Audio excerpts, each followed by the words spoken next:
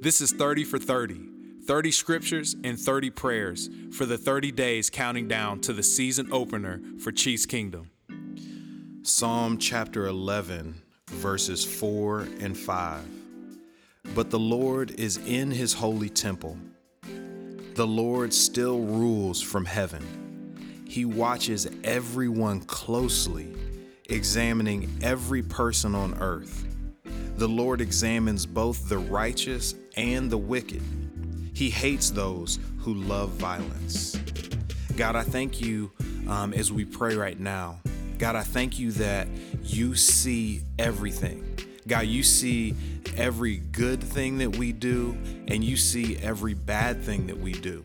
So when we're doing good things, God, I pray that we wouldn't get tired of doing them even when they go unnoticed.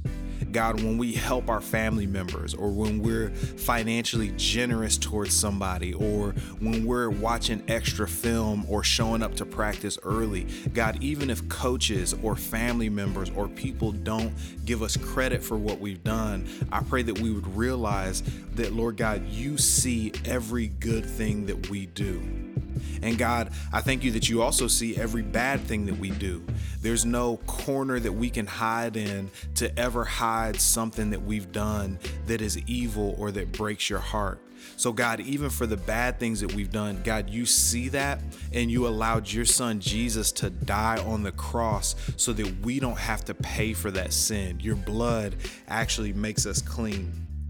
And God, I thank you that it's both the righteous and the wicked that you see, and your heart hates violence. So God, there's nothing bad that has ever been done to us that you haven't seen. God, there's no way that a person has lied against us that you haven't heard. So God, I pray that you would stick up for us, that you would fight for us, that you would guard us and protect us as we rest in you and trust in you and go out on the practice field and go into the weight room and give our maximum effort, knowing that you see everything. We love you, Jesus. Amen.